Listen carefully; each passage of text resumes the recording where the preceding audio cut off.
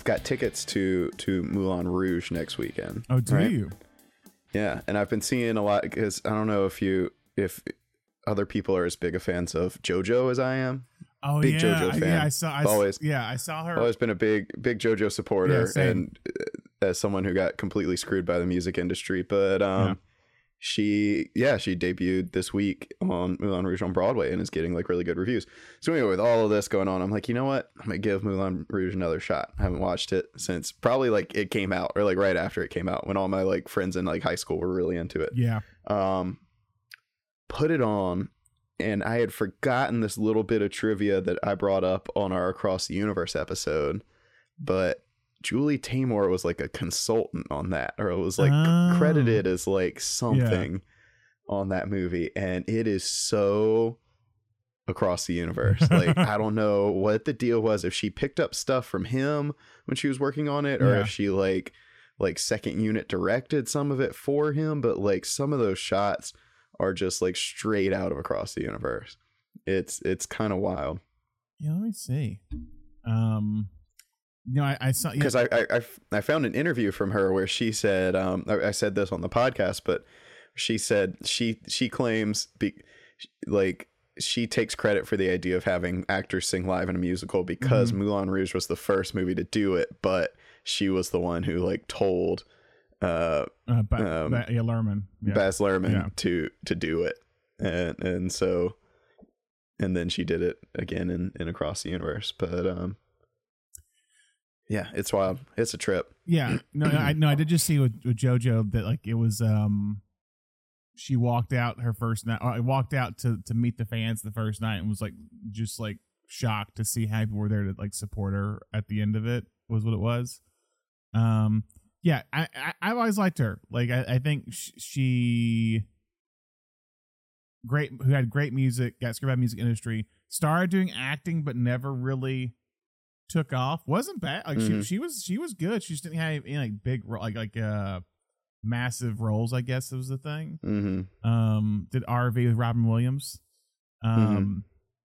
But yeah, and then she started when probably like when I was in college, she started dropping these like R&B mixtapes online for free because she wasn't allowed to record at that point, and they were so good. Yeah, and just glad to see her coming back. Well, and she was the first one that like did what Taylor Swift did, was like re-record all of her stuff. She was the first one to kind of like go back and do that, of like, oh, I own the rights to the songs, I'll just re-record them so I can get all the money for it. My quick thing on JoJo that I always remember from is, have you seen her episode of Cribs, MTV Cribs? Yes. Yeah. Where it was like her uncle's house. Yeah. And it's just like, you watching it now in context, knowing that she was just making up as they went along, is kind of fantastic. It's got the same energy as that Dakota Johnson Limes. Limes Architecture Digest or whatever. I mean, really, Architecture Digest is just like the new version of Crips. That's literally what it is. It's just a high-end version. I love Limes. But yeah, I think ultimately what I took away from rewatching Moulin Rouge, and I'm excited for this weekend, is I think it works better as a stage musical, because Luhrmann spends so much of that movie. There's so much going on. There's these huge musical numbers, and I know this is his style and the cutting and everything, but like it feels like he is trying so hard to get you to look where he wants you to look, but there's so many places that he wants you to look. He can't make up his mind sometimes with it. Yeah, and so I think it they've got these scenes like the scene when Ewan McGregor first sees Nicole Kidman, and like she's coming down out of the ceiling and everyone's watching her, and Ewan McGregor's like love struck, and then the Baron character is striking a deal to spend the night with her, and it's all happening at the same time, and they've got the whole thing where Toulouse-Lautrec is like moving back and forth between the two boxes, and that's why they get confused between the two of them, and I'm just like, this would work perfect on stage, because you just let the whole thing play out and everybody can decide where to look, and you choreograph the whole thing. It's not that issue we've talked about with musicals before where too many people are standing still. Like you just choreograph the whole thing and let the audience look around. And Moulin Rouge, when that came out, that's somebody there. I know people who love it and who haven't seen it since it came out, and I know people who hate it, like really hate it. Because Lerman's very much an acquired taste for some people, it feels like. And with his stuff, talking about his cutting is like, what I find fascinating, and he does it in Elvis, he does it in Great Gatsby, he does it in Romeo and Juliet, where he like, the beginning of his films always feel like too cutty. Like he's very fast, and you're almost like you're trying to play catch up in the first 5 minutes, it feels like, and then he slows it down as the movie goes on. It's a very unique choice, and I'm not sure why he does that, but it's like he always just like boom, boom, boom, boom, boom in the opening, and then just slows it down as it goes on. Now, musical I'm seeing soon here in LA is I'm going to see 1776. They're doing like all, is that the all female, female revival, female revival. I only know about that one because of that drama that went down, but where the actress was like, I'm only giving like 70% or whatever she said, and it was like, if I was directing this, I would be doing different choices. Just I remember like the kind of like the Broadway gossip of just like everyone was like, I've never seen someone actively like talk poorly about a production while still in it.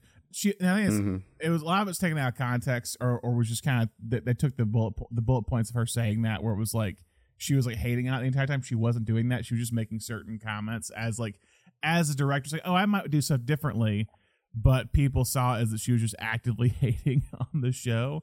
But I'm fascinated to see it because I like the movie version of it. I've always watched the movie version of 1776. It was since high school, because I think we watched it.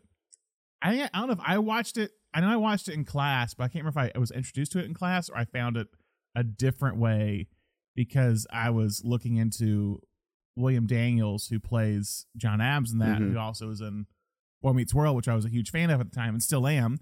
And I think I found it that way. And it's like known for like being like a musical that I think at one point had the longest like gap between songs on Broadway ever. It was like there wasn't a song for like 35 minutes in this musical or whatever. I'm fascinated to see how they change it in this kind of, because like it's like this post Hamilton world is kind of the thing, where it was like they had to change it up after, like, we can't just have all white guys in this musical now after Hamilton. But you also can't just like rip off Hamilton completely. You know? So you have to kind of a new version of it. But I'm excited to see it. I love we're going to theater, Thomas. It's an important thing. It's important things. I want to try to go like smaller stuff as well. Like I think some of the best shows we've did in LA that I've been to is like in the by the Amundsen next to it. Like I always forget the name. That's the smaller like the one that's in the round. It could be in the round or whatever, but the smaller theater. I've seen some good shows there. It's been fun. Cicely Strong there I saw for her one woman show that she did last year. She was great in that. Anyway, enough about that. Let's get into what we're talking about today. It's part 3 of our Kathryn Bigelow episode. I am Brandon Sparks. I'm Thomas Horton. And this is the Nation Podcast. And so, as I said, we're talking about Kathryn Bigelow this month. And Thomas, what have we discussed in our past 2 episodes so far regarding Bigelow and her career? We've talked about kind of form versus function with Bigelow, who's somebody who came up through the visual arts world and then got into storytelling, and how, her first film, The Loveless, was kind of motion picture as performance art or as visual art. And then she started getting into action and into explosions, and how her kind of background in movement and visual art has really informed her idea of pacing and slowing things down and speeding them up when they need to. We also have talked about kind of starting to see this idea of a thesis of like outsiders versus the establishment. It really applied to like most of the movies we've watched so far, up till Blue Steel a little bit, but especially last week with Point Break and with Strange Days, about kind of this idea of like cops are ineffective. You gotta break the lines, break the rules to get things done, and and just kind of, especially with Point Break, this kind of world philosophy of it, and bringing in these you know, with Point Break, it's all about kind of the calm of the water, but also the thrill of there's this whole kind of weird Buddhist, you know, undertones, spiritualism. That's what I'm looking for. Spiritualism. Yeah.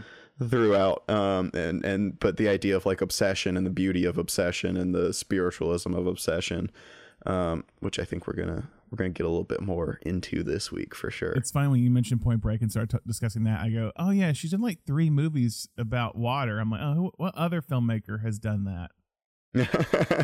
The Way of Water or The Weight of Water? Which one were we talking about? The Weight of Water, or the Way Water is usually The Weight of Water, which is they're on a boat.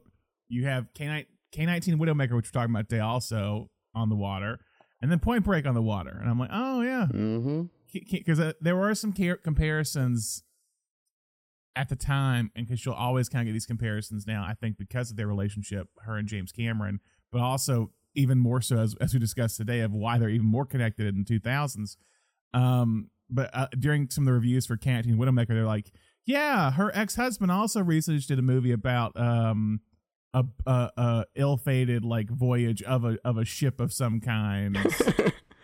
And I was like, wow, I never thought about that. Yeah, I guess you're right. I don't know if that was conscious or they just like were interested in some other things. I think with both of them, as we'll discuss more with Bigelow here, of why she was interested in that movie at that time. Yeah, we've talked about that outsider role, as you said. We've talked about kind of the establishment stuff, the kind of belief systems everyone has. And in terms of visually, we talked about how leading up to Point Break, she had kind of a different visual style. Well, everything kind of felt like paintings in a way, like still images. And I think Point Break is where she really developed the skills that she would be showing for the rest of her career, where it's almost like mostly handheld, kind of kinetic, kind of fast-paced energy, a lot of those films. But yeah, you're I think with this episode today, it's like Strange Days is a very interesting kind of midpoint of her career so far as it is in terms of film wise. And we're kind of in this kind of whole new world for her, new transition period with this episode today. And what happened, as we talked about last week, is that Strange Days, this really unique and end up being polarizing tech noir, was this massive box office failure, only making $8 million with the $42 million budget. And in a way, it was kind of Bigelow's low point at that moment, at least, in terms of because the box office failure, and even critically, it was polarizing. Like, at least all of her other films, I think, were mostly positive up to that point, but Strange Days was so like people loved it or people hated it. So she was kind of at a crossroads. So she started working on a handful of projects. She actually would direct 3 episodes of the television show Homicide: Life on the Street at this point in like 97, 98. Yeah. But outside of those shows, she began working on 2 projects, The Weight of Water and K-19 Widowmaker. Now, both these are basically being developed around the same time, and it's kind of a like, what's going to go first? So today we'll talk about first the one that was released first, well, that was shown first. That's key. Shown first in 2000. That's The Weight of Water. So it's one of her less talked about movies. It's based on Anita Shriv's, apologize if I butchered that name, Anita Shriv's book, The Weight of Water, which Bigelow read when she was shooting Strange Days, and it was still in manuscript form. She wrote it in, like, when she saw it in galleys, basically meaning it had yet to be published. She saw it and snatched up the rights and began working on it. Bigelow said she was attracted to the project because it dealt with Norwegian immigrants, and her mother's family was all from Norway. And she had heard so many family stories of immigrants coming over and kind of the history of their family. And her mother had just recently passed away, and she was kind of she was motivated to make it in her honor. And that's why that kind of story, at least the Norwegian part, was very personal to her. And that's why she wanted to tackle it. So Thomas, what is this movie, The Weight of Water, about? It's about a photojournalist who is supposed to be kind of taking pictures of the site of these very famous historical murders.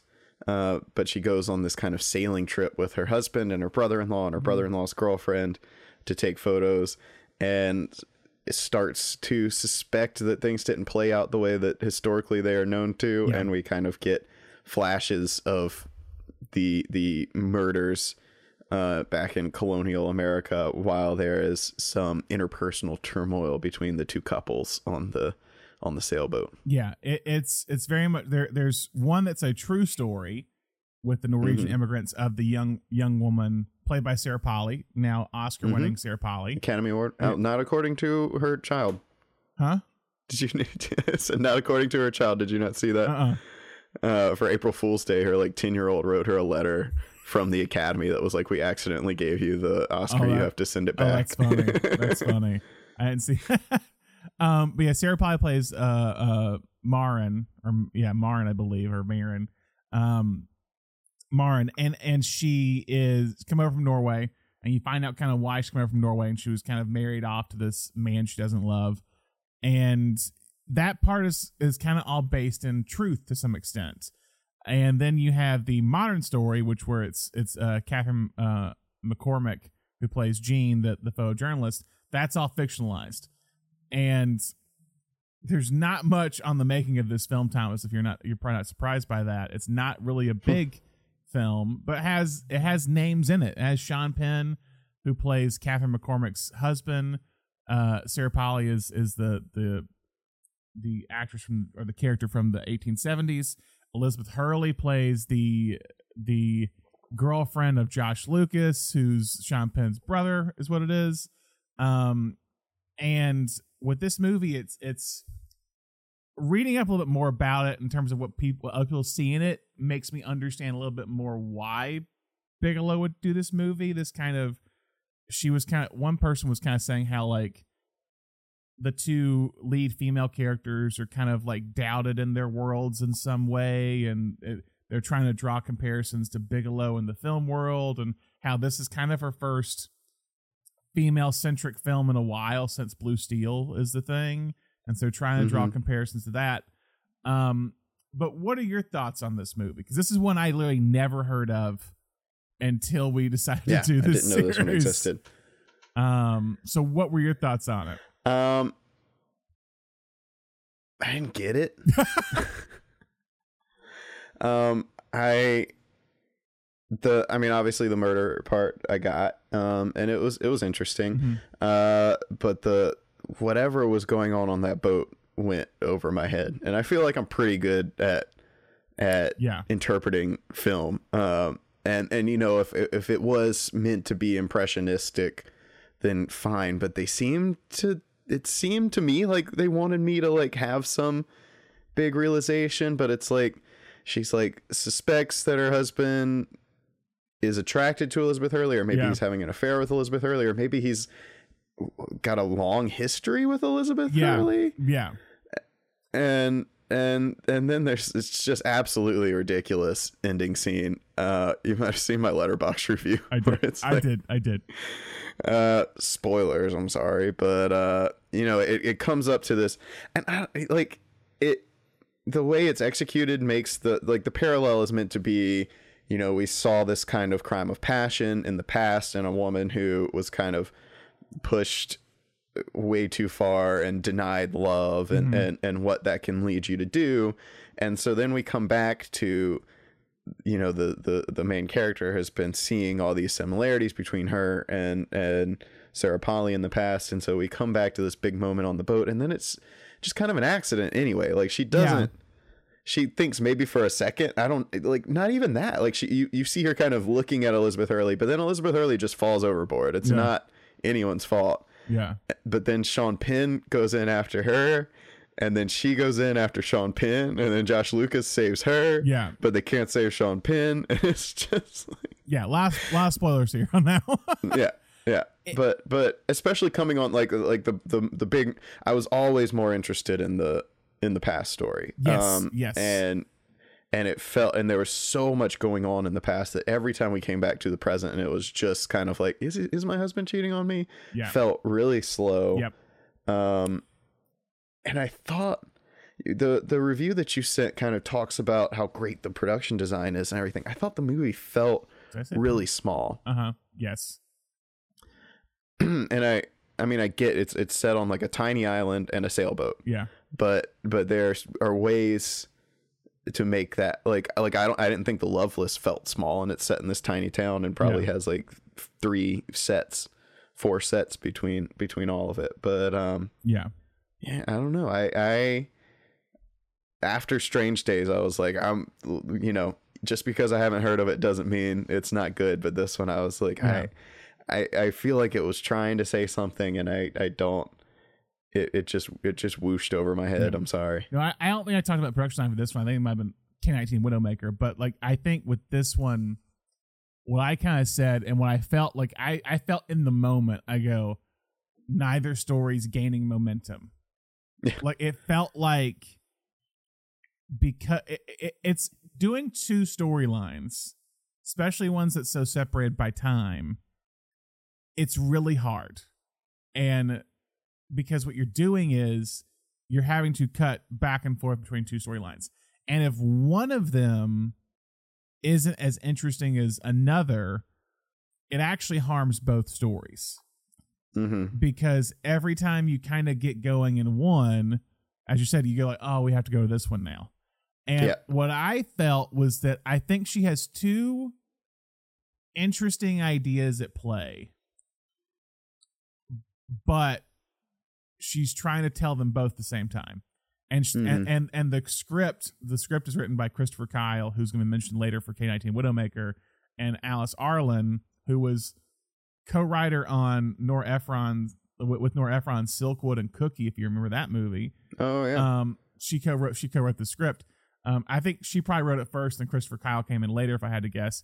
But it felt like one is an erotic thriller, and one's like this, like period piece, like Crucible-esque movie. Yeah. And they're trying to draw comparisons, like really kind of reaching in some cases. Mm-hmm. And it's just not working. Everything kind of becomes muddled in the process. Yeah. And it's funny, I actually looked up like the Goodreads for the book, because I was like, well, maybe just like something didn't come across in adaptation. Mm-hmm. And everyone in the like Goodreads for the book is kind of like, I don't really see the where these 2 stories line up. Yeah. So maybe it was a kind of doomed from the start. Yeah. But yeah, I kept, as you start to see Sarah Polley's character snap, you're kind of like, oh, this woman's gonna snap, and then to ultimately like not. Yeah. Just have everything that happens be out of her control is a weird, like, it's not like she like turns the wheel so the jib knocks Elizabeth Hurley off or anything. It is just like she goes. She's there and she sees it. Yeah, she sees it. Yeah, it's not like she immediately jumps in to save her either. Then like Sean Penn jumps in to save her. Yeah. So it's just like, where is the agency in this? It's always weird to have a climax in which your main character has like 0 agency, and that happens here.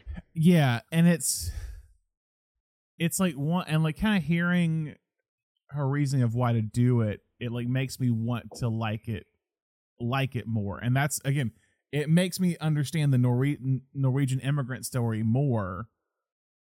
And like I said, it's just kind of more compelling. And like if you said, hey, I'm gonna do a movie, it's Kathryn Bigelow, it's gonna be an erotic thriller, and it's gonna be about a couple like on a boat together stuck on the water, I'm like, that sounds great. And if the movie was just about that and they really went into that more, that'd be a good movie. Or then if you said, hey, we're going to tell a story about this heinous murder in the 1870s, and we're going to try to find out who did it and if the person who was convicted was actually innocent or guilty, that's a great story as well. Putting those 2 together, it just feels like a big reach is the thing. And but I think her direction comes through, I think, well, even though the part is questionable of the ending on the boat, she knows how to direct kind of that action of the boat stuff. is the thing. Like, I think that was well directed. Not the choices and stuff of like the showing the character observing and not really being active, but like just the direction and the cinematography was vastly different than the rest of the movie. It felt like, and was an improvement. I was like, oh, I wish this movie was kind of done this way the entire time, was the thing. But yeah, it's the Hurley and Penn relationship is very odd. Like you said, it's like, you're like, did they have an affair before and they're meeting up again? Is that what's happened? Yeah, that's what I gather. That scene when she's like looking at the cross, and you think like, was she in the car when he like what was? Yeah, when he had the wreck or whatever. Yeah, but like, yeah, is that where she got the scars from? Because she mentions she has scars too. Yeah. I don't know. Yeah. It's probably. I won't. I mean, I think we're gonna know when we kind of do this, but I feel like it's probably her biggest misfire. Bigelow's biggest misfire is this movie.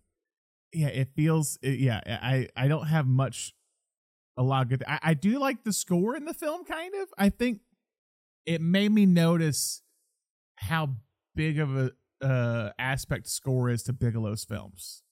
It was I noticed in that one, and then I began to notice it throughout most of her movies, and how she's starting to use score a lot more in her films than she was kind of doing before. And it kind of starts with Weight of Water. That's why I was like, this could be a great rock thriller with this like jazz infused score. Like, it feels like it's trying to be a neo-noir. And we know she's just done that kind of with Strange Days. And it just doesn't really commit to it either way is the thing. But yeah, I mean, was there anything you did like about the movie, Thomas? You say you like the 1870s story is the better of the two. Yeah. I was interested in that, and I mean, I think it's pretty clear from the start. Maybe it's just because the way it's cast. It's like Kieran Hines and Sarah Polley are the only really known actors, so you know it's going to kind of revolve around them. But yeah, I thought that was a interesting little mystery to get into, and I thought if you just take that storyline, I thought it developed. The pacing was well in the way that it developed, where you're kind of like, okay, this guy's a creep. Okay, maybe there's a little bit more to this girl than we realize. She really, really loves her brother. Yeah, maybe it's just that her sister is so mean. With cutting back and forth, you just lose a lot of that momentum. Because like the thing I felt like in the 1870s story, I was like, oh, you could make this picnic at Hanging Rock if you wanted to. Like, you could venture into like using the location a little bit more, like almost like folk horror in a way if you wanted to go that route, was the thing. And like The Witch, something like that. There's like moments of it where you think it's going that way, and then it just like, no, we're not going that way, because we gotta go back to the 1990s or 2000 and see Elizabeth Hurley and just have everybody stare. There was one scene where it was like everyone was just staring at everyone else. We were just cutting back and forth between each person looking at the other one. The other one, yeah. Was that when she's on the boat when she's like sunbathing? Is that the scene you're talking about? Oh yeah. There was that one, because it's the three of them like looking at each other, and you're like, but then there's like one shot of Josh Lucas like also looking. You're like, well, there's everybody. That's all of them. They're all looking at each other. Women's motives are always more concealed than men's. So you think Jean's right about it being the woman? It's always the woman. I can't see a woman using an axe. Lizzie Borden? She was acquitted. Yeah, because 12 men on the jury couldn't see a woman using an axe. Marin must have used an axe every day chopping wood. But why would she kill them? When a woman kills, it's generally her spouse. For obvious reasons. But her sister and sister-in-law, it doesn't make much sense. It is remotely possible to hang the right guy. Oh, come on, Rich. What's the fun in that? When talking about preparation of the film, Bigelow said said the reason why she felt she could transition to a less action-heavy film was because she always works from character first. And she said this many times in several interviews throughout multiple films. This statement kind of stays true. She goes, I'm attracted to character, and I always work from the character out. It really is dictated by the character and by the story. She said even if it's an action movie, she never starts with a set piece. She always starts the character and works her way out towards a set piece, basically. After the film was finished, it premiered in September 2000 at the Toronto International Film Festival, but it got held up in production or in distribution Like Near Dark before it and Blue Steel before, The Weight of Water had troubles with making it to the big screen after being finished. It would not open in France until July 2002, and it wouldn't open in the U.S. until November 2002. So over 2 years after its initial premiere. It would be seen as a critical and box office failure, only grossing $321,000 against a $16 million budget. Wow. Yeah. Oh my God. So yeah, but while that premiered in 2000, it was actually released after Bigelow's next film, which is K-19 Widowmaker.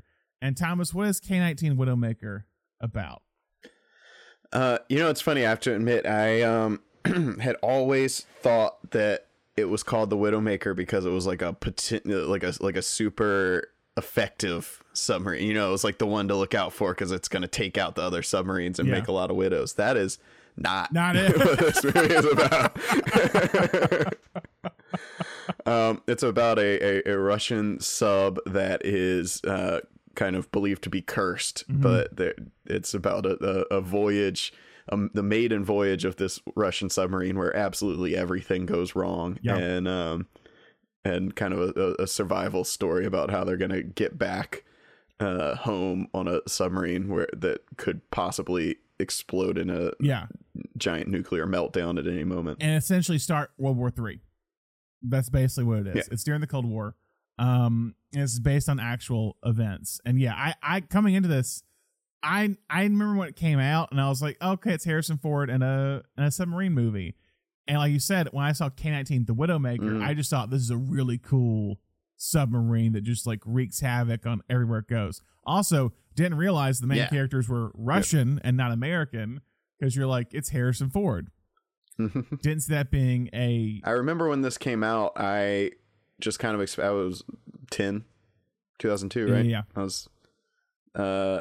was 10 at the time, and I loved Indiana Jones, but I also, my dad and I watched all of the Jack Ryan movies. We were really into the Jack Ryan movies, so I just kind of assumed when this one came out, I was like, I guess we're gonna see that one. And my parents were like, this is Harrison Ford's Hunt for Red October, is what you're saying. yeah, exactly. And my parents were like, I don't know if you're allowed to see that one at 10, and so I remember like wanting to see it when it came out, and then it just completely this was my first time watching it for this episode. Yeah, and I said I knew she had made it because it was kind of shown as like one of the earliest like $100 million movies made by a female director was the thing. It's also says here it's. At that point, I believe it was the most expensive independent film made at that time because it is an indie film technically, and we'll get into that later. But yeah, it's I don't want to say too much. We'll discuss as we get deeper into it. But yeah, it's a bad back to back for her is what I'm saying with The Weight of Water and K-19 The Widowmaker. I think this one's the more interesting of the two films. And we'll discuss more of why. But I think there's some interesting choices being made from someone like Harrison Ford and Liam Neeson. Harrison Ford specifically when looking at the time and place of his career. But yeah, so, and also I think the key thing with this movie is no matter how it does box office wise critically, I think this is the pivot point for her where she becomes like, I'm going to be doing more historical movies is the thing, like historical events in some way, and really dive into how she is as a director. We've seen before with Point Break how she really dives in and like is researching and goes and like living the life of like a surfer or whatever, or if it's Blue Steel and researching about cops and stuff, she's really big into that. And this is where it really begins to turn into a more historical version of that, where she's really researching and exploring the world of these characters and everything.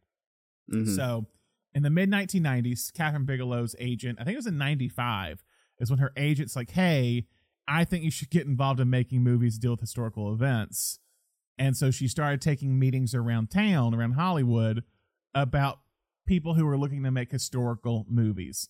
And so she was contacted by National Geographic, who was looking to make some feature films.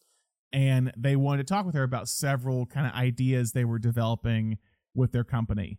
And she talked with them, and the one that really caught her eye was this Russian documentary that touched on the bare bones of the Soviet submarine K-19's ill-fated maiden voyage. And soon she would become involved in that, and the British production company Working Title Productions, which has done, I think, a lot of Richard Curtis's movies we talked about, like Notting Hill and all that, they began to produce it. And Bigelow was super excited about kind of tackling this movie because she thought it was interesting kind of taking Russian characters who at this point in time, and kind of still are, seen as a villain in American cinema a lot of the times. And she thought it'd be interesting to see if you could portray them as heroes and, most importantly, as humans. So she would have an active role in developing the script. First, she worked with Louis Nara, and then Christopher Kyle, who worked on The Weight of Water. I think Louis gets story by credit. Christopher Kyle gets screenplay by credit. As the script was being worked on, Bigelow began research, and she approached this subject like she was a journalist. She started making several trips to Russia and interviewing survivors and gaining as much access to Russian and Soviet documents and information as possible. At first, people were very apprehensive about this American woman trying to ask questions about an event that was hidden from Soviet Union and Russian citizens for decades, is the thing. Basically, these men saved the world from a World War III and then could not talk about it, is basically what happened in real life. She also said it was kind of hard to gain access because she had zero military background, was what it was. She said the first person that embraced the project was the widow of Captain Nikolai Zatyev. I apologize for, again, butchering that name, but that's the character that was the basis of Harrison Ford's character. Bigelow said she spent hours and hours talking with his widow and asking countless questions and seeing old photographs of him. And finally, his widow told her, "You must tell this story." She would also give Bigelow a photograph of her husband that Bigelow kept with her the entire run of the film as kind of inspiration. It was like in her production office the entire time. Soon after that, many survivors began opening up to Bigelow about their experience on K-19, which, by the way, was not called the Widowmaker in real life. It was called Hiroshima, or Hiroshima was what it was. It was the nickname it got after everything. But these survivors who were now in their 80s, and most of whom were suffering from radiation poisoning, began to talk to her about what happened on this voyage. She would also begin looking at the captain's actual journal that detailed the beat-by-beat account of what happened from the time he woke up when he got the news about the nuclear reactor leaking. Bigelow said the script was in constant flux because the amount of information they were getting from Russia and the survivors and everything. They learned about. Oh, that's wild. Yeah, they learned about the real people based on. They learned about the real person based on Liam Neeson's character and on Harrison Ford's character. They said that Neeson's character was more beloved by the crew and was like one you wanted to drink with, but Ford's character was the one that everyone trusted when the going got tough to make the hard decisions. But the survivors weren't the only ones to open up at this point. The Russian government also began to do the same. They began declassifying documents for Bigelow so she could read them and find out information about this voyage. She was soon given access to visit the actual K-19 submarine that had been decommissioned, making her the first American and Western civilian to visit the ship and the Russian Northern Fleet naval base. Cool. Thanks for the offer, but I'm good. You wouldn't do that? You wouldn't do that, Thomas? No. No, just like I wouldn't do a Chernobyl tour. There's gotta be radiation left over in that thing. Well, I think it apparently, the submarine went for years, by the way. It was not just like they ended it. I think that K-19 kept going for a bit. Let me see. I want to be. That doesn't make me feel any better. There's houses with asbestos here. That doesn't mean I want to go spend any time with them. Yeah, it was decommissioned in 1990 is what it was. Wow. But also the people getting on that submarine at the time had no idea what had happened on it. No, probably not. At that point, they hit it all. Yeah, you're right. They also, a side thing, they had like several construction deaths when they were making a submarine. This is eight workers died building the submarine is what it was. So that's probably where it started gaining this kind of unlucky. Yeah, I think they talk about that at the beginning of the movie, that they had already had like and then obviously they have the doctor die at the beginning. Very odd. Yeah, just gets run over by a car. But yeah, so yeah, when talking about fighting to get information about the events, Bigelow said, "I just don't take no for an answer. I think your job as a director is that for every door that closes, you've got to open 2 more." The project almost stopped moving forward after the Kursk disaster, I believe that's what it's called, Kursk, in Russia, where a Russian submarine sunk, trapping all of its crew aboard. And this happened in 2000, and she kind of was wondering, should I keep making this movie? Like in the time where they just had this kind of really bad submarine accident, and she kind of decided to move forward, feeling the film was important enough to do, because to kind of honor people as heroes. But even before all of that, Kathryn the Widowmaker was put into turnaround at Working Title Productions when Universal announced they were making their own submarine movie, U-571, and Working Title's like, yeah, let's not do it now because someone else is making a movie. Let's move on. This is what resulted in Bigelow going off to make The Weight of Water. She was basically ready to go do K-19. Oh, gotcha. That fell through. She went off and made The Weight of Water instead.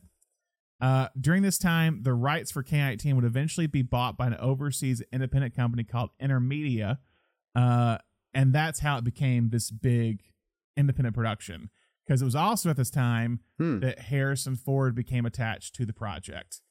Bigelow said there was only a few people on their short list for the project, and Ford was at the top of their lists. I think she was very interested in kind of telling the story of a Russian crew and like Russian heroes, but using it through the I guess the prism of Harrison Ford's American hero image is the thing. Yeah. That makes sense. Harrison Ford said that he was attracted to the project because he was incredibly moved by their story, by the story of their struggle. He said this was a defining event of their lives, and they lived without being able to tell a story for a long time.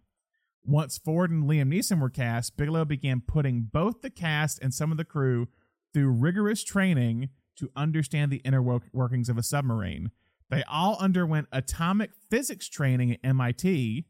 And this is like the DP and everybody. It was like a lot of people that were involved in it. And the cast and crew went through a 2-week boot camp training for the shoot of how to work on a submarine. By the end of it, they were considered a well-oiled machine. And she even had like the extras in the film learn or know how to work within the submarine, because I didn't want anyone to be like just like turning knobs in the back and not knowing why they were doing it. So she tried to get people, even as extras, who understood how to work on a submarine. Mm-hmm. So now after boot camp and production began, Thomas, let's talk about it. Do you have favorite scenes from this movie? I mean, or what are your thoughts? I guess we'll start there with this one. Yeah, I mean, I think my first thought watching it was that I think Craig Mazin had to have like internally like something within this to do Chernobyl, because there is this like I think something the thing that kind of blew me away about Chernobyl is also present here, which is like this idea of like radiation is like a ghost in a horror movie or something. Like it's just always there and you can't do anything about it. And B, the way that both of these, Chernobyl and this movie, kind of they use radiation as a like physical manifestation of bureaucracy. It's like, you know, in any other time it's like, okay, well, you know, if people can't make their mind up, that's fine, we'll just wait until they do make their mind up. But when there's literal death hanging in the air around you, like, you don't have that luxury. And so that's kind of when you see these guys getting pulled out of the reactor room after that first time they go in, it is horrifying. Yeah. And you know, the build up to it of like, we're only going to send them in for 10 minutes. Yeah. We're going to put them these chemical suits in, and Neeson's got that great line of like, chemical suits, they might as well put raincoats on. Like, this is this is literally doing absolutely nothing for them. Yeah. And you're like, oh, maybe he'll be fine. And then they pull him out after the first 10 minutes and they're like vomiting and their flesh is burned. And, and everybody's like, oh, you're not that bad. Yeah, you're fine. It's just, it is. Yeah. That sequence is it. And you've got, Peter Sarsgaard being like, I'm not going in, crying and shaking and clinging to the wall. And the one guy that we've kind of been introduced as his kind of assistant, going in without him, and him being kind of the first one to just be absolutely wrecked by it. That whole sequence was, I was hooked. I was horrified. Yes, I agree. I think the issue with this movie is that, because I wrote about this on Letterboxd, and it was because I was trying to kind of put my thoughts together on this film, is that we talked about this in Strange Days, is that she's and Near Dark, she's a very patient filmmaker, and she loves like building the world out before really hopping into the plot, you could say. Mm-hmm. Does in Strange Days, does it in Near Dark, does it in a lot of these movies. Even Point Break, to an extent, you don't really find out the twist until halfway through the movie about like, oh, what like the actual conflict is, in a way. And this is the one where I think it's almost like it hurts her in the process. Yes. I feel like it hurts her. It's almost like it is setting itself up to be like, I was really worried in the first 45 minutes that it was just going to pale in comparison. It was going to be Crimson Tide, and it was going to pale in comparison to Crimson Tide. Yeah. Because you don't have, obviously Neeson and Ford are two great kind of leading men to be clashing, but you don't have that supporting cast of Crimson Tide, which is what we talked about in our Crimson Tide episode, is like everyone, the stacked cast, and you don't know which side anyone's going to land on. And that is what is so exciting about that movie. And with this one, there's the external, because that's also the thing about Crimson Tide, is like ultimately the external conflict is not that big of a deal. It's like, you just lost radio contact, just wait. Yeah. And it'll be fine. It's the internal conflict that are these two egos bumping up against each other that makes it so insane. Yeah. And raises the stakes so much. In this one, the external conflict is huge, obviously. And you don't, I don't think you need but it spends the first 45 minutes setting it up to be about that internal conflict. And then when it is kind of, it almost reminded me of that scene that it's become kind of a meme from The Last Jedi about like why Hondo no tell plan. It's like it's like, if you're take 2 seconds, they have that, like, so they stage a mutiny, and they handcuff him to the pipe, and they bring Liam Neeson in, and then Liam Neeson saves him, and then Harrison Ford's like, you idiots, if we go take help from the Americans and this blows up, it's going to start World War III. It's like, say that 20 minutes ago, dude. Like, come on. Everyone would have been on board. So yeah, I think there's a balance of, it's almost like with Weight of Water, where it's this idea of like treating both storylines equally when one is obviously more engaging. Yeah.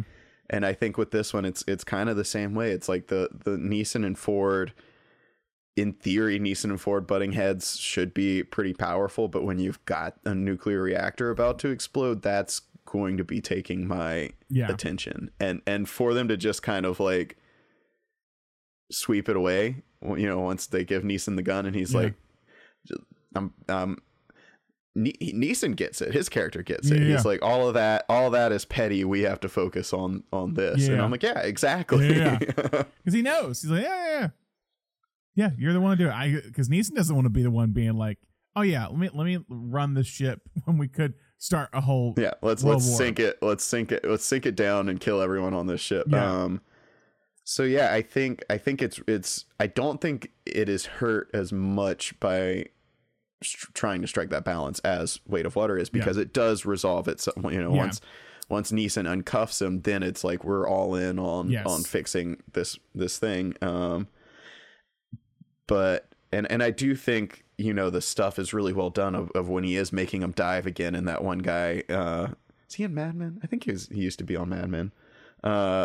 is like running for the hatch, and the one guy like jumps off. Like I think that scene is really well done. But yeah, I was it kind of like when I was always like, let's get back to Sarah Polley and the murder. I was always kind of like, let's get back to the nuclear reactor instead of this big kind of the politics of it all. And so ultimately, I don't think it hinders it as much. I don't think the movie is not successful because of that. I just think it could have been a lot better if they had just really leaned into the nuclear reactor stuff. And yeah, like you said, if I think you could get to it so much faster.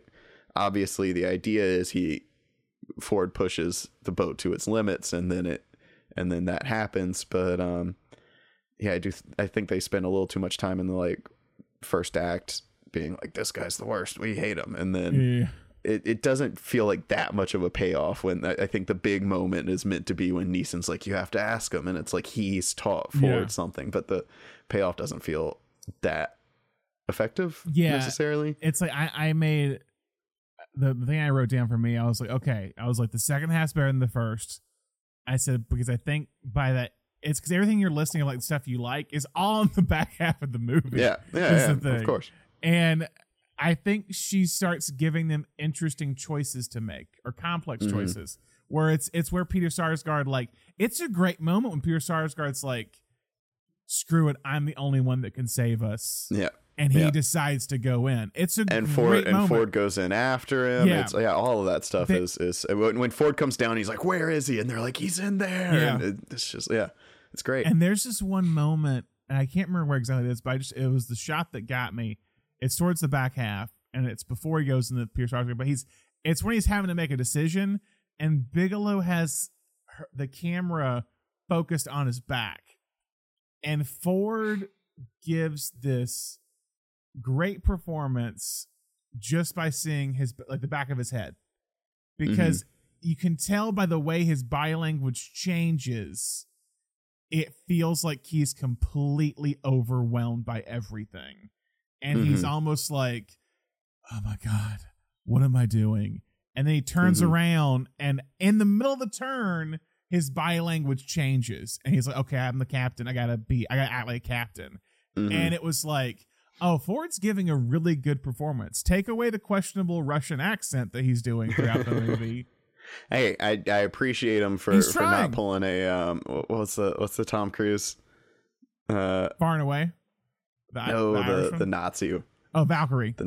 Valkyrie. Yeah, when they have him speak German for like 10 seconds out of the first scene, and then they're just like, all right, we're done with that. He's American.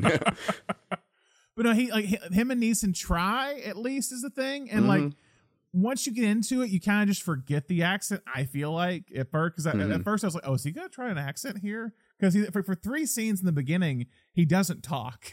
It's just showing him going places. I was like, are they gonna like not have him talk the entire movie? This is gonna be interesting. But no, he talks, and he hits like certain words where he adds like a Russian inflection to it. But no, he does a really good performance as like a captain who's torn by all this, is the thing.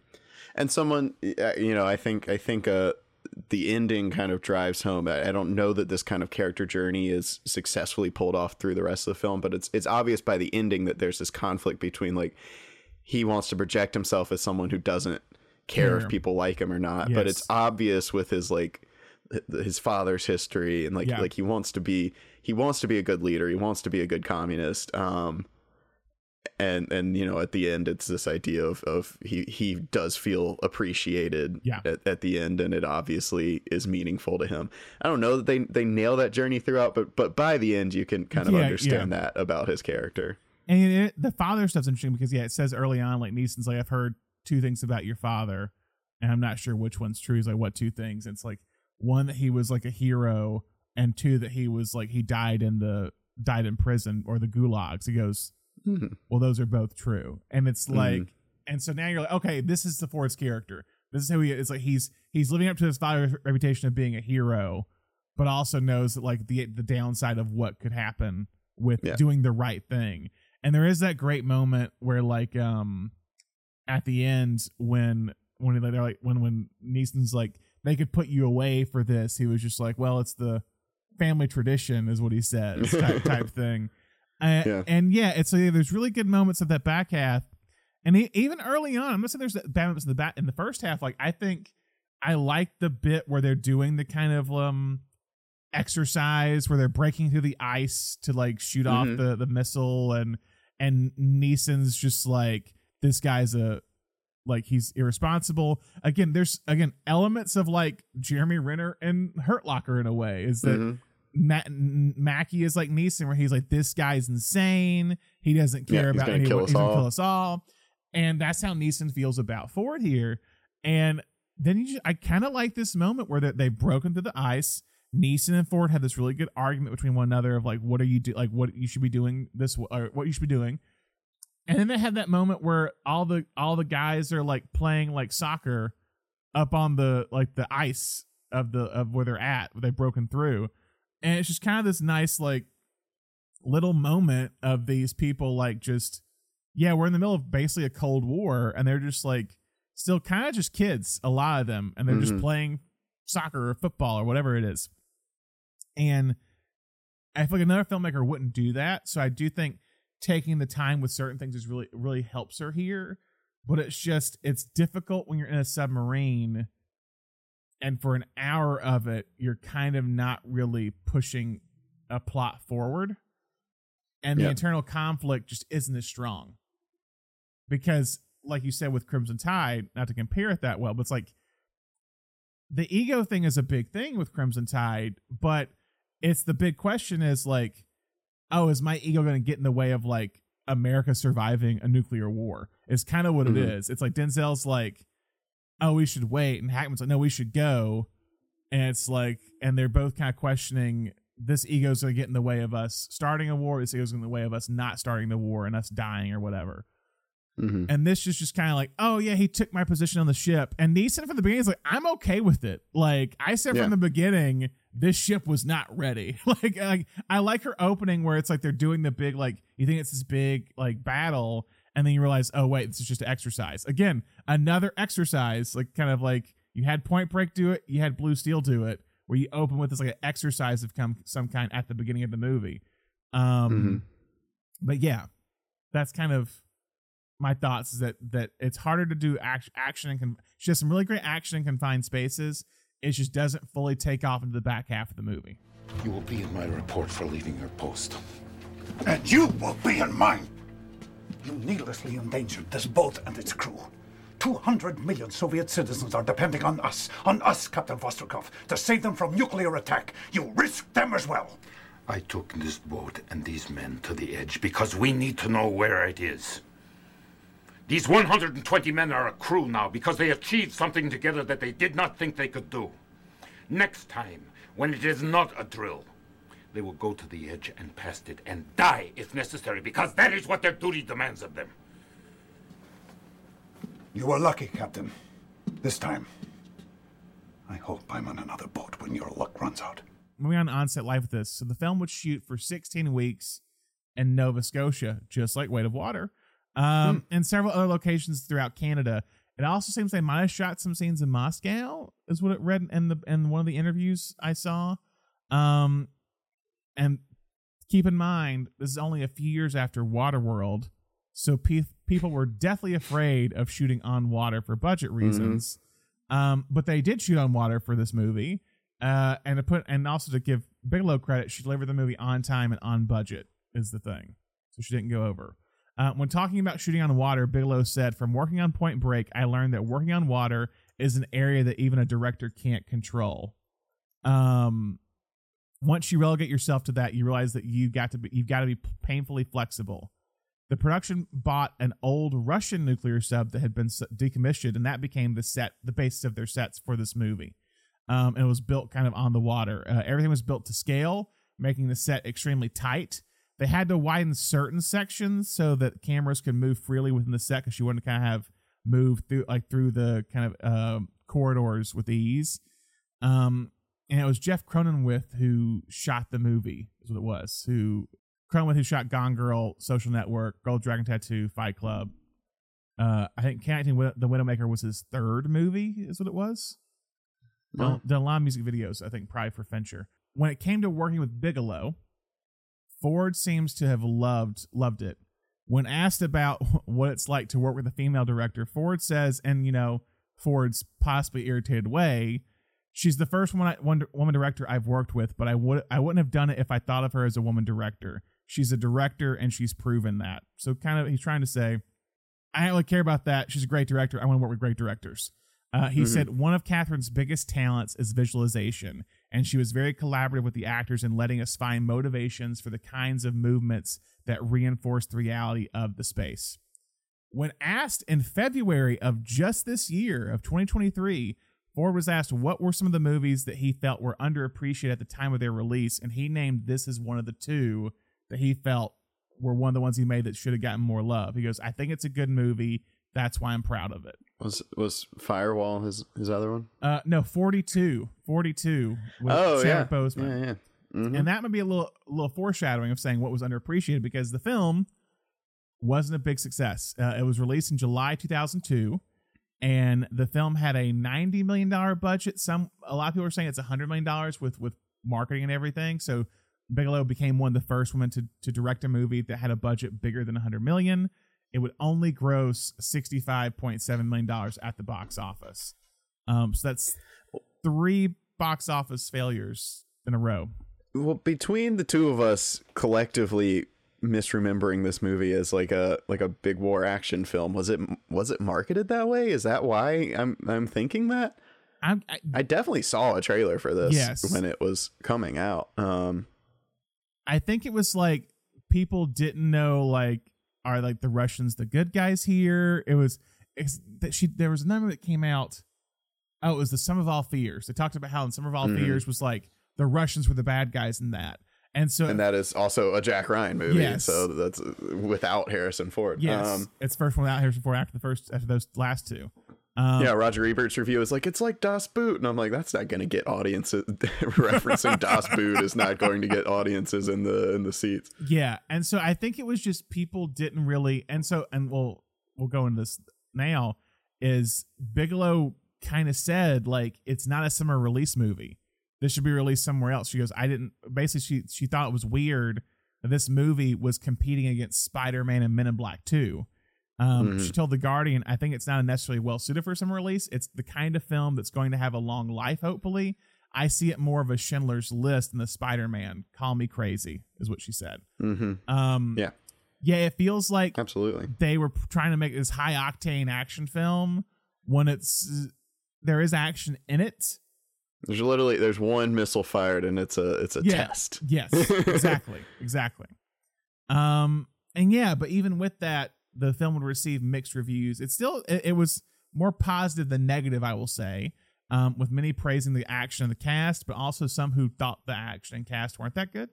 Roger Ebert would give it 3 out of 4 stars, saying K-19 draws out the suspense about as far as possible, and Bigelow is an expert technician who never steps wrong, and is skilled at exploiting the personal qualities of Ford and Neeson to add another level of uncertainty. Bigelow also said she showed the film to some of the Russian survivors, and while some had complaints about the film's inaccuracies, many praised the film and Ford's performance specifically. It's also interesting one that it hasn't really gained a life since then, because it's only been released on DVD, similar to Strange Days. It's never been released on streaming, to my knowledge, never on Blu-ray, and so it really hasn't been given any, like, it hasn't been rediscovered in any way. I don't know if it needs to be. Harrison Ford thinks so. So you could argue yes. I think it gives a good performance.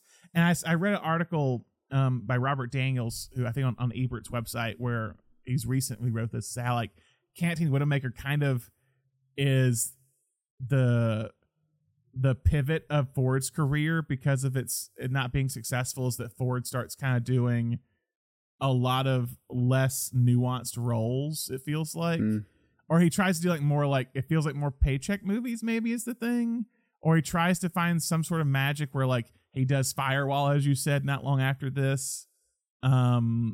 He does. I did see Firewall when it came out. So he does Hollywood. I told my parents, I was like, "Hey, you didn't let me see that sub movie. I'm seeing cybersecurity movie." Yeah, I've watched that several times. Weirdly, like when it came out, it was a rental. Hollywood Homicide with Josh Hartnett. Yep. Was that big in your family? Yes, because my sister was a Josh Hotnet fan, as they called him back then. Yes. Yeah, there you go. I didn't know that was his nickname. I didn't know that. That was. Oh yeah. We were a little too young for the Josh Hotnet, but she was prime age. She's 4 years older than me. She was, yeah. I actually we were texting about this last week, but I'll tell this story. If she used to listen to the podcast. I don't know if she still does anymore. She was not allowed to see 40 Days and 40 Nights. Yeah. And she went over to a friend's house and they rented it at the friend's house. And my mom found out and she got in a lot of trouble. I forgot. It's not even that good of a movie. No, it's not that good. It's not that good. Well, when you first said it, I go, they wouldn't let her watch the vampire movie? Is what I thought, because that's 30 Days of Night. 30 Days of Night. That's with Josh Hartnett, too. Yes, that's what I thought. And not the one, what's 7 Days and the one with Harrison Ford and the plane crash. 7 days and something weeks or whatever. Yeah. That's the one. Nope. 40 Days and 40 Nights. The one where Josh Hartnett gives up sex for Lent. That's that one. Now I gotta find that Harrison Ford movie. That name's gonna get me. 6 Days, 7 Nights. That's what it was. It's a movie where last thing I said, I read in one of the interviews when they were talking to Ford about this movie, someone asked so you're with Liam Neeson, did you guys talk about your work with George Lucas on Star Wars or your work with Steven Spielberg? And he's like, no. Yeah. He goes, guys, we're not. I don't know if you picked this up or not. Harrison Ford does not talk about Star Wars in his day-to-day life. He does not care. He was like, did you talk about Star, or did you talk about working with Spielberg, how he was in Schindler's List and you were in Indiana Jones? He's like, no, we're not that type, guys. It's like what he said. He's like, we're type guys that we don't really talk about acting when talking with one another. We talk about other things is the thing. But yeah, so with this, it doesn't do well at the box office, and Bigelow has to kind of readjust is the thing. So after casting The Widowmaker, Bigelow transitioned to television for a short time. She directed the final episode of the ill-fated Karen Sisko show. Oh, yeah. That kind of Out of Sight spinoff. And so she does that. Then during this time, she became aware of writer Mark Bowl, and she read one of his articles in Playboy when they had articles in Playboy. And she, when you read it, back when you read it for the articles. Yeah. She began working on a television series based off one of Mark Bowl's stories called The Inside. It was over at Fox. Not long after being involved, Bigelow would leave the show, and it would be redeveloped after she left. And the show would only last for a season, basically, only a month or so.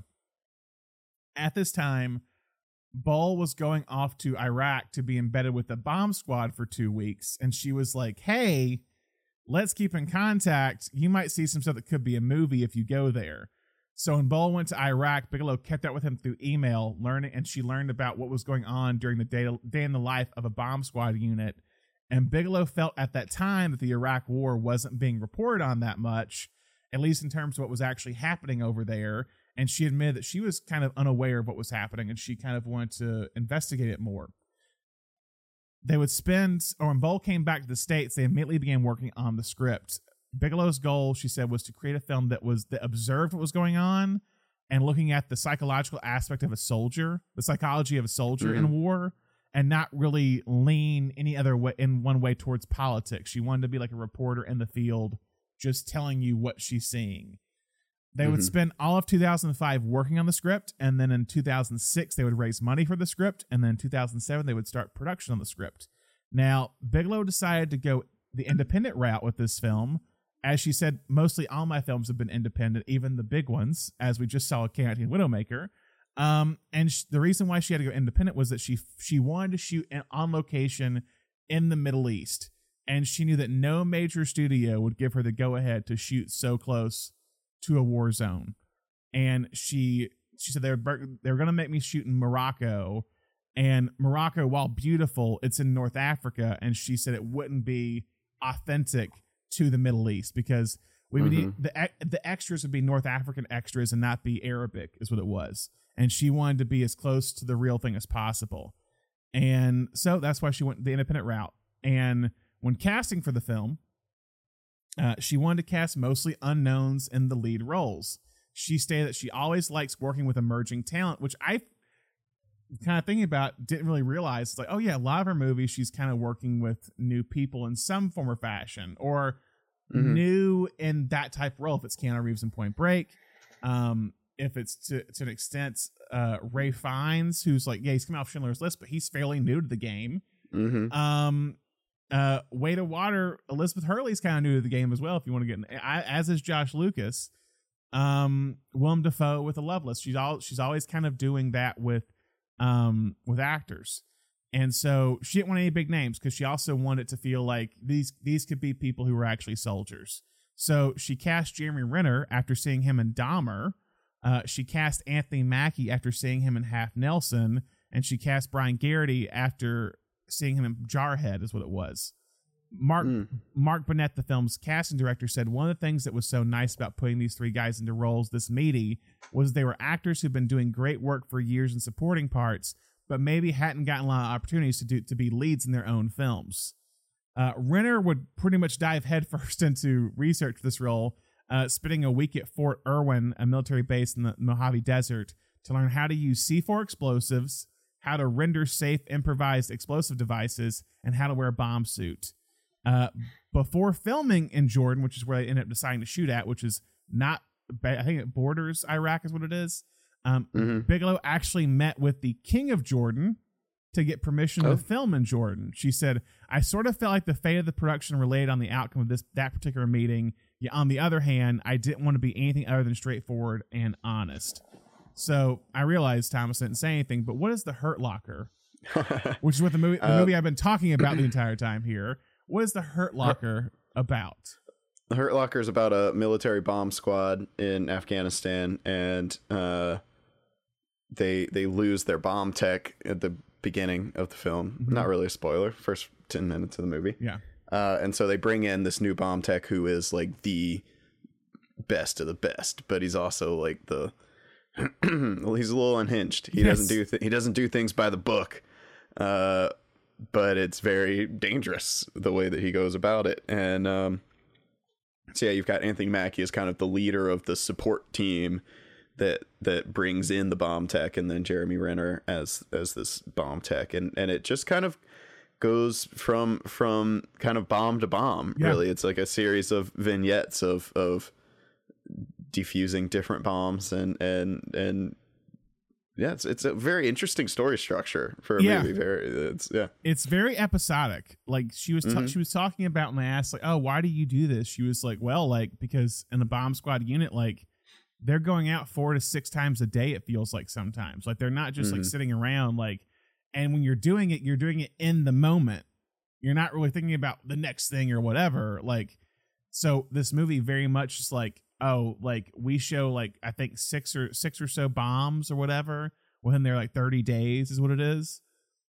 And actually, she wanted to study the psychology of a soldier, not really like a plot. So like, again, we've talked about her patience with things and how she always tends to like wait for the inciting incident or whatever to happen midway through the movie. This time, it's just more like you said, vignettes of this group. But she, in a similar fashion, she doesn't really start revealing a lot about the characters till much later in the movie, is the thing. Like, one of my favorite scenes is after the which one is it? It's after the car one, the big car one, right? When they go back and they're actually like just kind of fooling around, like wrestling or whatever. And you start, like, Renner talks about like his wife and kid at home, or his ex-wife at home. And then Mackie's like, oh yeah, like I have a girl, I really like her, but she wants me to have kids. And Renner's like, you should just have kids with her then. That's the thing. But you're kind of starting to find out who these kind of characters are outside of the war is the thing. And it's amazing how they're like starting off really great in the scene, and they start kind of revealing more about one another, and they start wrestling, and then Renner kind of again becomes a dick and is like on top of Mackie and holding him down. Takes things too far. Takes too far, as he does everything in his life, it feels like. and then Mackie just like pulls out a knife and is about to like, you know, get off me, fam. But yeah, it's like Renner is honestly extraordinary in the role. Like he is amazing as this hothead, like just great intro. The first time you see him is like he's in his room with like heavy metal music playing or whatever, like in the darkness. And taking the shields off the windows because he'd rather see the sunlight than you know, protect himself from shrapnel. Because he's like, it's a bomb's gonna come to the roof just as easy. It will come to the window, so that we're not protecting that. So yeah, he and Mackie make such a good pair. And one thing I love about the first scene of this movie is so good at dropping us into this, because I mean, you know, I think it is such a bold, when you're making a movie about defusing bombs, the choice is like, when is the first time a bomb is going to go off? Yeah. And to have it be the first 5 minutes of the movie, I think raises the stakes, because you know that this can go off at any time. You know, if it didn't go off, then you'd be like, okay, one's not gonna go off until like the climax, right? Yeah. It's like none of these characters are gonna die until the climax. So to have one go off at the beginning and take out Guy Pearce, just like, okay, no one's safe now. Yeah. But you also see in that first scene that Mackie is like very, Sanborn is his character. Yeah. Like they're having a good time. Yeah. He's very loosey goosey. Yeah. He's not this, like, I think in traditional storytelling, like he'd be this like by the rules guy, and then they bring in Renner and it's like, oh, James, and then it's like, oh, they're gonna butt heads, but like he's very joking around, having a good time. It's James being so over the top that kind of pushes Sanborn to have to become the law, you know, to have to become the guy who lays down the rules. Because you know, they're just joking around, they're playing around with the robot and the Guy Pearce scene, they're having a good time, and yes, I think that experience with Guy Pearce kind of makes Sanborn take it a little bit more seriously. But then you start to see those moments when he's just like, why is James not responding to us? And the other one's like, oh, I think he took his headset off, and then he punches him in the face after that one, and it's like, never take your cans off. Like, I'm in charge here. You listen to me. This is my operation. Yeah. And Eldridge is so kind of guilt-ridden by, like, he didn't take a shot at the person who did the bomb in the beginning. And no, it was when I was talking about them talking afterwards at the kind of their quarters, it was after the sniper scene is what it was, not the car bomb. Because the sniper scene is the Ray Fiennes scene, which pops up for this one scene. Apparently he was like really gung-ho about doing it. He's like, I don't want to wear like a uniform. I just don't want to wear a uniform. Can you put me something that's not a uniform? They're like, we can put you in this. Like, that's great. I'll come do the movie. Like he was like, I want to come do it, but I don't want to be wearing like a military uniform is the thing. Yeah. I was when he popped up, I was like, I'd half forgotten that he had a cameo in this, and now I'm like, now that I've seen Strange Days, now I get it. Yeah, they're friends. And yeah, it's again, it's like these episodic things. They build upon the character each time, it feels like, in some way. It's like, you get the first intro of Renner being like, I'm a rebel, man. I'm gonna do whatever I want to. And then you have because the first one he's just kind of like, hey, you want the robot? And he's like, nah, I don't need the bot. I'm just going in. And then the second one is when he's taking off his suit and like, what the hell are you doing? He's like, if I'm going out comfortable. Like it's gonna kill me either way if it goes off. Yeah, because it's like when you get to a certain close to this bomb, you ain't surviving. A bomb vest ain't gonna help me any. Screw it is the thing. But each of those little vignettes are such a insane exercise in tension every single time. And it's her knowing when to cut away to these people watching. It's, you know, you never know when the people watching are getting I that first one we get when you get the guy coming downstairs to like check on the fuse, and then he has that moment where he comes running by and Renner's like just kind of dangles the ignition in front of him. He's like, hey, I already got it. But it just leads to this constant, like, any person, and then she's always cutting away these little shots of people watching, and you never know when someone's going to pull a phone out and detonate it, and or if someone's going to take a shot at these guys that are like out in the open just waiting on them to finish up. Yeah, that'll come into play in how she shoots this, of how she's able to get all of that footage, basically. Let's see. I mean, again, with the sniper section, when they meet Fiennes, and that's where like they kind of really bond as a team. There is the thing where, again, it's this great character moment where like Renner asks for, "Hey, where's some juice? Need some juice up here." And him and Mackie have been like sitting up there for a long time, trying to snipe these. And they're like spitting like straight sand out of their mouths, and there's flies buzzing into their mouth. Oh, it's And Renner gets the juice, and you think, oh, he's gonna he's gonna drink the juice. He just gives it to Mackie and lets Mackie have it, and then Eldridge is like, he's just out there by himself, just sipping on his juice, like no big deal. But then he has a moment where he sees someone back there, and he's like, "What do I do?" And Renner's like, "Do whatever you want to, buddy. Like, it's your call. Your call. We're sitting here watching this guy. I can't turn my head. So you're it's on you, buddy." And yeah, it's just, there's these, like I said, great tension moments. I love the sequence when it's the nighttime bombing, and it almost becomes like a serial killer movie where Renner's like, this is where he'd be at. This is where I would be at. Like, we're going to find him. I'm going to get this guy. And it feels like Morgan Freeman or Brad Pitt and Seven being like, oh, he wants this to happen. He wants to see his work. Like, it feels like Renner's so interesting is that he can defuse these bombs, but in a way, seems kind of like a cop movie, is that like he's so almost on the other side. He's done it so many times. He doesn't think like a soldier. He thinks like what the enemy would think like.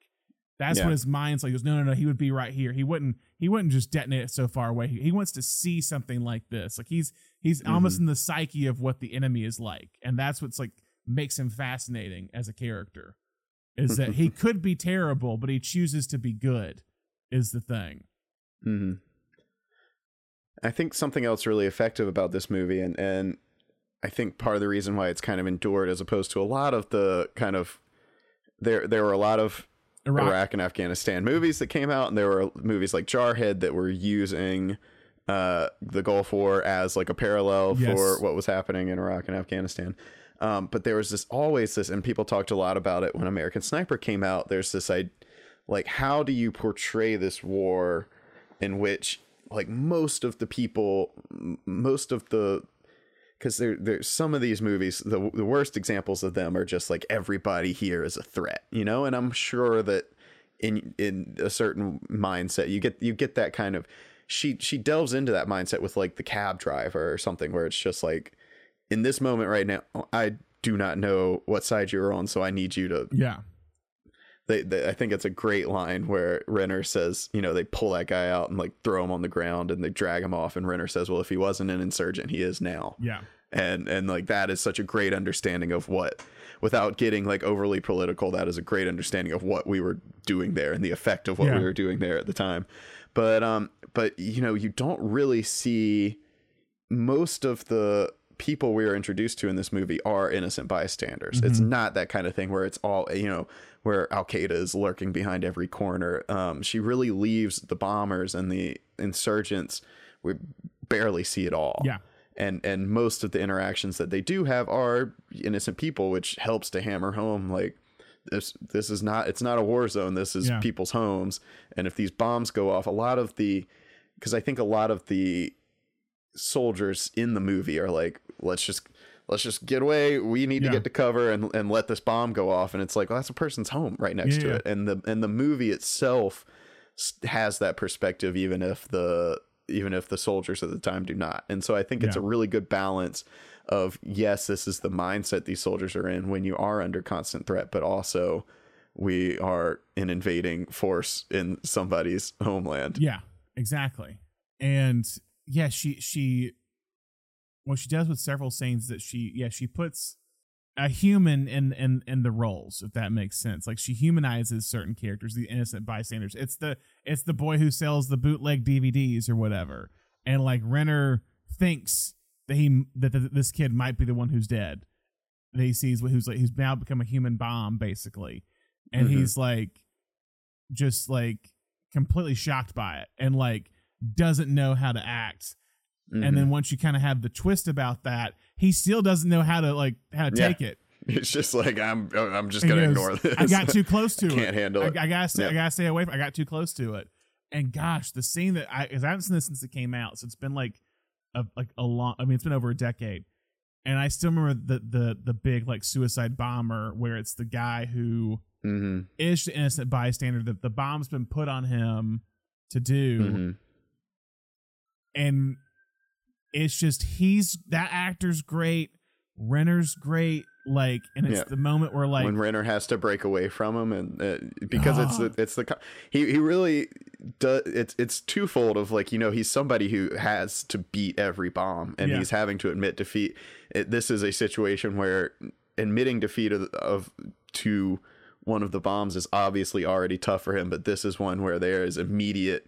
Like, he is going to lose to this bomb, and he is going to not be able to save this man. Yeah. And that's like, and then that's what makes the kind of ending so like, I mean, it basically just like that even with all that, he can only be a soldier in his mind.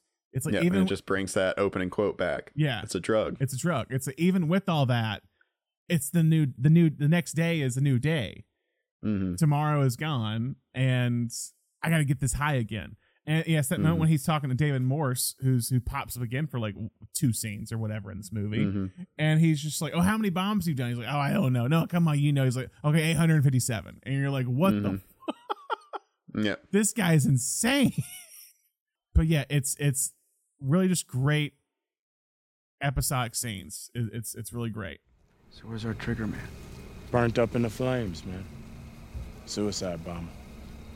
But never find a body in that shit. What if there was no body? What if it was a remote dead?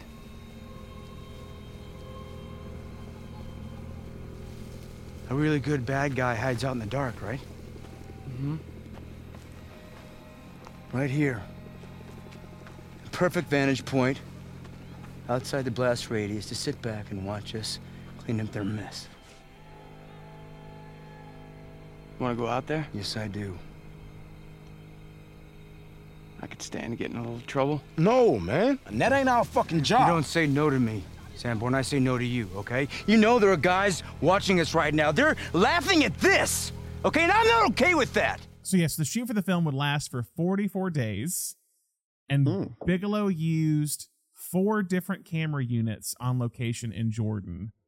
When talking about the 4 camera units, she said, "We were constantly creating a fluid set that was alive and active in 360 degrees from a camera standpoint, a production design standpoint, and a performance standpoint. So we were basically reenacting the scene with each take from beginning to end, no stopping."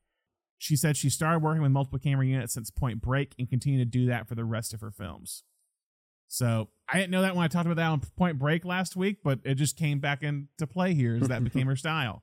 But that was what allowed her to be like, to cut to this person over here for a quick thing, cut over here, because she had cameras just constantly going, basically. Bigelow would also cast a lot of local actors in Jordan because many of them were Iraqi refugees that had come over to the country during the war. Bigelow said that several of the refugees were actually big theatrical actors in Baghdad because there was a big theater scene over there before they came over to Jordan. The big one being Suhail Dabak, who plays the innocent man as the suicide bomber. He was like apparently a big actor in Baghdad they didn't know about. Also, Bigelow said there was a pretty like decent sized or like kind of young film community in Jordan, and she even started like a trainee program over there in Jordan during her time to kind of educate about filmmaking to people in Jordan. Oh, that just makes me think about that kid, the documentary Oh, the kid that lied. Operation Filmmaker? Is that what, Yeah. the one? Yeah. I still need to watch that. That's one I think Yuthana recommended to me. That's a wild ride. Yeah. Because they were shooting in Jordan, the production was right near Iraq, and Bigelow and director of photography Barry Aykroyd wanted to cross the border at one point to get a few shots in the country, but they were told by security it would be hard to guarantee safety due to snipers, so they decided against it. Bigelow also worked with Aykroyd on making sure the geography of the film was correct and the audience wasn't confused by where everyone was. Geography meaning where you're at in the scene and like how you're blocked, basically. And while Bigelow loved shooting on location in Jordan because the authenticity of it, the conditions were grueling. A lot of people said when they found out they were shooting in Jordan, a low budget indie film in Jordan, they're like, what are you doing? Like, all the actors were just like, people thought we were insane to go shoot this low budget war film about the Iraq War in Jordan. The average temperature was between 150 and 120 degrees every day. Bigelow said the most challenging aspect of the actual production was putting Renner in the actual bomb suit, which weighed... Yeah, I was about to say, I'd take that suit off if I were him too. Yeah, which weighed between 80 to 100 pounds. Renner also got food poisoning during the shoot, losing almost 15 pounds over the course of the film because of it. He also fell down the stairs during one scene when he was trying to carry the dead kid that he was trying to take the bomb out, resulting in him spraining his ankle and the production being shut down for a week because of it. Renner said there were 2x4s with nails being dropped from 2-story buildings that hit me in the helmet, and they were throwing rocks. We got shot at a few times while we were filming. When you see it, you're going to feel like you've been in a war. Or you've been in war. When the film moved into post-production, they had over 200 hours worth of footage to comb through because of Bigelow's 4 camera units. The raw footage was described as a hodgepodge of disconnected, nausea-inducing motion that was constantly crossing the 180-degree line. They started editing the film in Jordan during production, spending 8 weeks there before moving back to L.A., and it would take a total of 8 months to edit the film. The film premiered at the Venice Film Festival in September 2008, where it received a 10-minute standing ovation. The film would be picked up from Summit Entertainment after it was shown at Toronto International Film Festival for $1.5 million. Pretty low for what ends up happening to this movie. It had garnered interest from several distributors, but they were worried about how many previous Iraq War movies had been released and performed poorly at the box office. Yeah, I know Jarhead kind of bombed, right? It didn't do great. Just despite it. This quick you know how fascinated I am by this. I know. But enough people don't talk about this. The movie Jarhead, which is an anti-war film directed by Sam Mendes, has become a straight-to-DVD action movie franchise, and I don't know who was responsible for this, or who had the idea to do this, or who was even asking for this. Like, who saw the movie Jarhead and was like, I want to see this again, but just with them kicking ass? Like, that is... No. Hell yeah. It is bizarre. And maybe with something like American Sniper, I could see, like, American Sniper 2 with Frank Grillo or something like that, but like Jarhead 4, that's insane. There's 4 Jarheads. There's like it's like I could see this for The Marine with John Cena, which they've made like 6 of them, but Jarhead just feels like it was kind of supposed to be this like prestige movie and got turned into an action franchise on direct-to-video. It's fun. From the guy who gave you American Beauty comes Jarhead. Call of Duty. Yeah. Oh man. But yeah, so companies were worried there was an Iraqi war film fatigue, basically. But after it premiered at Venice Film Festival and being bought at Toronto, it went on a kind of a festival run. And while it was premiered in 2008, like many of Bigelow's films, it was not released until June 2009 with a limited release, almost a year later, with a limited release at 4 theaters in LA and New York. The film's final gross was $17 million against a $15 million. $17 million in the US against a $15 million budget. It would gross $50 million worldwide, so it would become a box office success. The film was also praised by critics, with many claiming it to be the best Iraqi war film up to that point. Ebert would give it 4 stars, saying The Hurt Locker is a great film, an intelligent film, a film shot clearly so that we know exactly who everybody is and where they are and what they're doing and why. The film would eventually garner 9 Oscar nominations, with Kathryn Bigelow being the odds-on favorite to win Best Director. Her big opponent for that year was her ex-husband, James Cameron. And Cameron and Bigelow were still close at that point. Some even say Cameron, or I read that Cameron said that he read the script early on and told her she should really like make this movie because she was so passionate about it. At one point after Strange Days, Cameron said that he wished him and Bigelow made more movies together, but she kind of needed to go off on her own because many people claimed that he was the one directing all of her films, which he said was utter lies. He's like, he goes, my films are vastly different than hers. Like, she shoots everything kind of like, but he was basically saying the styles are different and like the lenses they use. And I was talking to a friend of mine that I know where we were discussing Bigelow and Cameron, and he said that like, if you watch that period of when they're together, you can kind of see Bigelow rubbing off on Cameron and Cameron rubbing off on Bigelow, where like Cameron's stuff gets a little bit more like poetic and more artistic with his shots, when she gets maybe a little more action heavy with some of her stories, and they kind of like meld together weirdly right then. Bigelow would eventually win Best Director, becoming the first female director to win the award, and also win 6 Oscars, including Best Picture. Now, do you remember what was nominated that year, Thomas? Besides Avatar? Let me get this. This was my senior year of high school. It was. It was the first year they did 10 nominees, by the way, in a while. Hurt Locker, Avatar, The Blind Side, District 9, An Education, and Glorious Bastards, Precious, based on the novel Pushed by Sapphire, A Serious Man, yes, Up, and Up in the Air. Oh yeah, Up and Up in the Air. Yeah, I saw most of those that year. Yeah, wow. I still haven't seen An Education or District 9. I actually haven't seen District 9. Oh yeah, people were surprised. Actually, yeah, I think I saw all of those that year because I had An Education, bought it at a Blockbuster sale at some point. Yeah, Crazy Heart and Invictus were also that year because Jeff Bridges would win for Crazy Heart. But Crazy Heart didn't win Best Song, right? No, it did. It did win Best Song? Let me see. I want to make sure. Yeah, The Weary Kind. Ryan Bingham and T-Bone Burnett. Ryan Bingham, who's now on Yellowstone. Oh, yeah, he's a big part of Yellowstone. He's a cowboy who works on the ranch, but also can play guitar. Nice. So yeah, in the U.S., The Hurt Locker is one of the only 5 Best Picture winners to never enter the weekend box office top 5 since the top 10 rankings were recorded in 1982.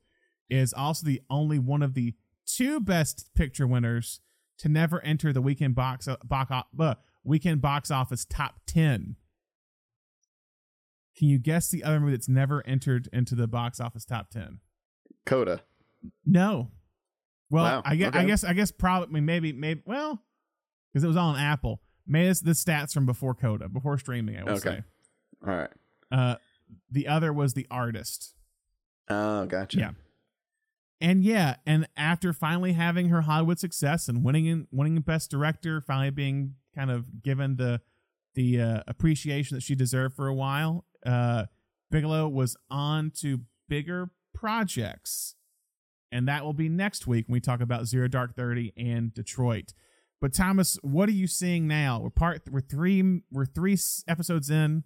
We're 8 movies in. I think I think it's so interesting looking into her background because I think she's become such I don't even know what the word for it would be at this point in her career. I think the transition from like visual artist to she is such a focused storyteller. You know, she never wastes a shot. Like every shot is going towards telling a story, and to go back and watch something like The Loveless that is like almost the opposite of that is such an interesting way to watch her kind of explore. I think I think we've arrived at this point where it is very obvious from the beginning. We said with the Loveless that she was starting to explore with like movement within, like set up the camera, take an image like you're doing photographic art, but then start to explore with movement inside of it. And I think it's storytelling is just something that comes naturally to her, and she's just getting more and more to it, where when you get Hurt Locker, and like we'll see with Zero Dark 30, it is so efficient. Yeah. She's a very efficient storyteller. And yeah, I think we were starting to get there with K-19, but then with the Hurt Locker, it's like the transformation is complete. Yeah. And she has become the Kathryn Bigelow that I think of now. Like when you hear like Kathryn Bigelow's making a movie, or like it's going to be this like very it is all about story. Yes. Very story forward. Yeah. And that's not I feel like sometimes when people say like story forward or all about story, that's a way to diss the visuals, but it's not. It's about finding the best way to make the visuals move towards the story, which directors don't always do. Yeah. But also character driven. I think many of her things are Zero Dark 30 is going to be this very unique character study. Yes. Of Jessica Chastain, which again I haven't seen since it came out in theaters, and I'm really kind of intrigued to see my take on it once because I remember elements to it. I remember kind of how Chastain being someone who I was really enthralled by pre Zero Dark 30, because it felt like, and we'll talk about next week, like felt like she came out of nowhere type thing is the thing. Yep. And then like hit this great movie, like had a bunch of Oscar nominations like close together, and then not a lot, and then she won for Eyes Tammy Faye. And yeah, it's that'll be interesting kind of to discuss and dive into. But yeah, I think Bigelow stuff is all very character driven, even from Point Break. I think she's making movies that are about these unique characters. Near Dark is another example. And I think as an action director, her style has evolved incredibly well. And she'll take like, oh, all that action stuff I've learned, how can I put it into this like intense drama? And how to take a drama that could just be people talking and say Zero Dark 30 and it be like just suspenseful is the thing. But yeah, it's like it's so funny that K-19, The Widowmaker, and to an extent The Weight of Water, two movies that are kind of these low moments for her, end up being this pivot to what she's known for most, like for the back half of her career. It's like, oh, Kathryn Bigelow, she does war movies, she does this, but like she's done. It's like a journalistic film almost. Yeah. But even with all, she still like looks at genres. I mean, K-19 Widowmaker is a submarine movie, which was a genre. And she talked about like with Hurt Locker how she saw war as like the ultimate film to make, because it's this massive canvas you can work with, and you can explore all these different thematic elements that you can't say do in like a vampire movie, but you can in a war film. So Zero Dark 30, I think, will continue that in some form or fashion next week. So yeah, so that's this week. That's all we have for you on part 3 of our episode. I was like, what number? Part 3 of our series on Kathryn Bigelow. If you have any questions for us, feel free to contact us at cinenationpodcast@gmail.com.